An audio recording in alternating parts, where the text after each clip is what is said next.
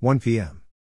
Quite uneventful morning, I guess that's something usual. I logged into Minecraft early today. Seems like the power system didn't work because dumbass me forgot to frigging links up the wiring. On the bright side, I managed to get decent sleep last night, and that there's no nosebleed, so that's a good thing. That's it for now, we'll update later. 11 p.m.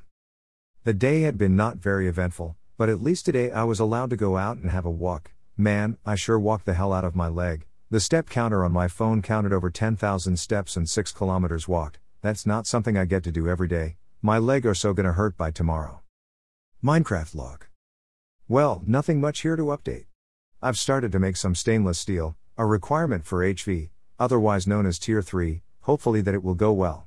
For the power grid side, it's not very stable right now. Hopefully that it will stabilize soon, since we kinda need a lot of power right now.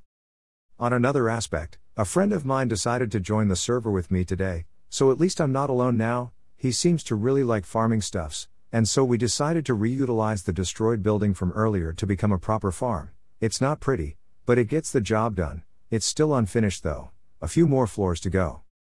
Down at the main base, not much had been going on. Power generation is still quite slow.